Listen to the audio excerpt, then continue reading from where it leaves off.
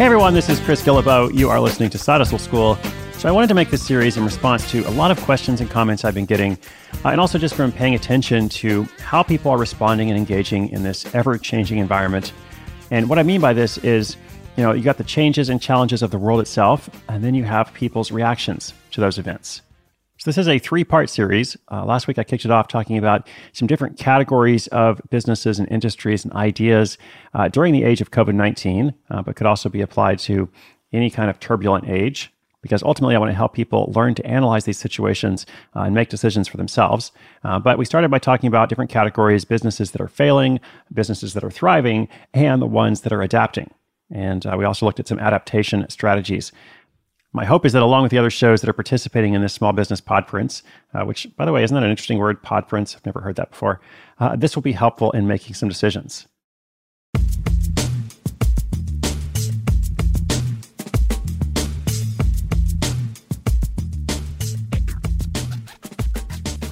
So today, we're going to look at spotting opportunities. Now, I often talk about the power of observation, how this is an extremely important skill to develop. It can help you and guide you along for years to come. No matter what you end up doing with your side hustle life, even if you put it on hold for a while, if you develop this power of observation, it will serve you well. And it just so happens that now you have a real-time chance to live it out. What can we identify during this time? Where are the opportunities? I think it begins by thinking about the obvious and then goes a bit deeper. And I think the real goal, the real solutions, answers, ideas, possibilities, etc., are a bit deeper. I'm sure you've heard at some point about the hierarchy of needs. Our most basic and pressing needs come first, which is, the need for safety in this case. A lot of people are afraid. A lot of people are worried. And one of the things they're worried and afraid about is their safety, their physical safety. And, we need that more than anything else. If we don't have that, we're not really ready to move beyond. Like that's essential. And after safety comes survival. We need to know that not only are we okay right now in this physical present moment, we will also be okay at least in the near future. Most of us, including myself, are not going to be in the business of meeting basic safety and survival needs. But then once those needs are resolved, or at least once they are, they're not resolved forever, but some of the immediate crisis of it is resolved, and a person, is still feeling worried or anxious, but they are physically safe. They know they are going to make it. Other needs are still present, and it may lead to better opportunities to consider. So the important question, to answer the question of what can we identify during this time, the important one is, what else are people struggling with? Well, they are not just feeling unsafe, they're also feeling disconnected, frustrated, uncertain, unanchored, unmoored.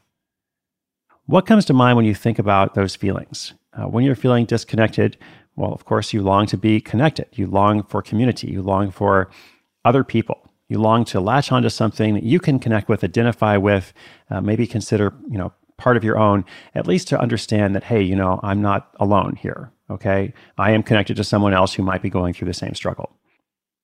So to make it really practical, you could become a Zoom consultant or, an online meeting consultant, let's say, if we don't want to say the specific software, but the reality is now hundreds of millions of people are using Zoom. A lot of them don't know how to use it. So you could be a Zoom consultant and show them or set it up for groups. There are now virtual weddings, virtual funerals, bar mitzvahs. So someone to facilitate that, especially for groups and organizations, that could be valuable. I also saw that there's a Zoom nightclub. I just read this in a Bloomberg article. Nightclubs are popping up that you actually pay to go to, based on who else is there, and people are dressing up and, all this stuff. So lots and lots of people are doing live streams now. I'm doing YouTube every day at 9 a.m. Pacific time. You can check my channel out at youtube.com/Chris Guillebeau. I'm also doing some Instagram lives, and so many other people are as well. Live concerts, live chats, live Q&A, etc. And I know myself from when I was trying to learn YouTube Live in the beginning, there's a bit of a learning curve. It actually took me a fair amount of effort, and I'm still learning at it. But I don't know how many hours I spent trying to understand the different technology behind how you actually do this and how to get things to work and show your slides and make sure the audio and video is, at least decent, et cetera. So definitely a need there. What about an online dating facilitator that's actually online, right? Here's what's interesting. Online dating, people have been doing it for years, probably for decades now, but it's mainstream now. However, online dating specifically refers to just, meeting somebody online, connecting via an app or a website, and then you actually go and meet in person. Well, what about an online dating facilitator that's actually helping people to connect online? Like your first meeting or your first date is over Zoom. People have relationship needs and the desire to connect even when they're quarantining. On that thread is also like, what about a relationship helper? And by this, I don't mean a therapist, just to be clear, that's a separate thing. But lots of couples in particular are now living together and spending a lot of time together, 24 hours a day sometimes, in a very tight space, especially if you have like a small apartment in a city. And maybe you weren't living together before, or you were living together, but you didn't actually spend a ton of time together because you each had jobs that you went off to. Or maybe one person was working at home, the other one was away. Now, of course, everything is kind of mashed up and people are making phone calls at the same time and upset with each other. And, it's like a chance to either grow together or grow apart. Anytime there's like a heightened circumstance like this, you either come out of it and you're like ready to get married or, commit the rest of your life to someone, or you're ready to break up, essentially. So some kind of relationship helper or resource for anybody in that situation. What about, let's see, what else do we have? What about a guide to virtual events? Every city has a What's On website or a free weekly newspaper where you can go and see, like, here's all the stuff that's happening. Here are different concerts. Here are different, art gallery openings, meetups, etc.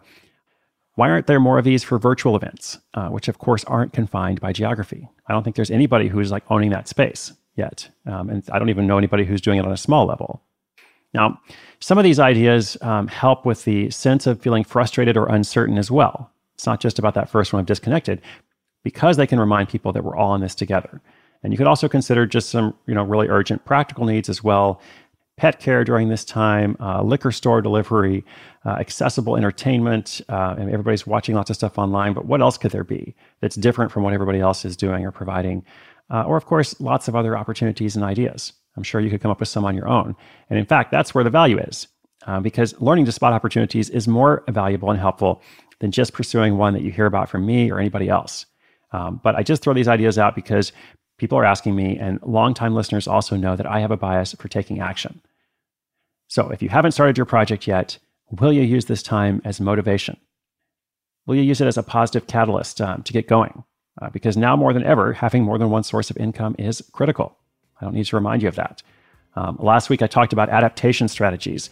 How are people adapting and changing, transforming during this time? And one of those strategies is just to wait it out. You could just say, I'm going to keep doing what I'm doing, but I'm going to wait until this time passes. My suggestion or my gentle challenge to you is why do that? Why just wait it out? Why not use this time for good and consider what possibility you can unlock, either by adapting or by starting something entirely new? So that's my hope for you today. I look forward to sharing the final part of this series. It will come out next Wednesday. Until next time, my name is Chris Guillebeau. This is Side Hustle School.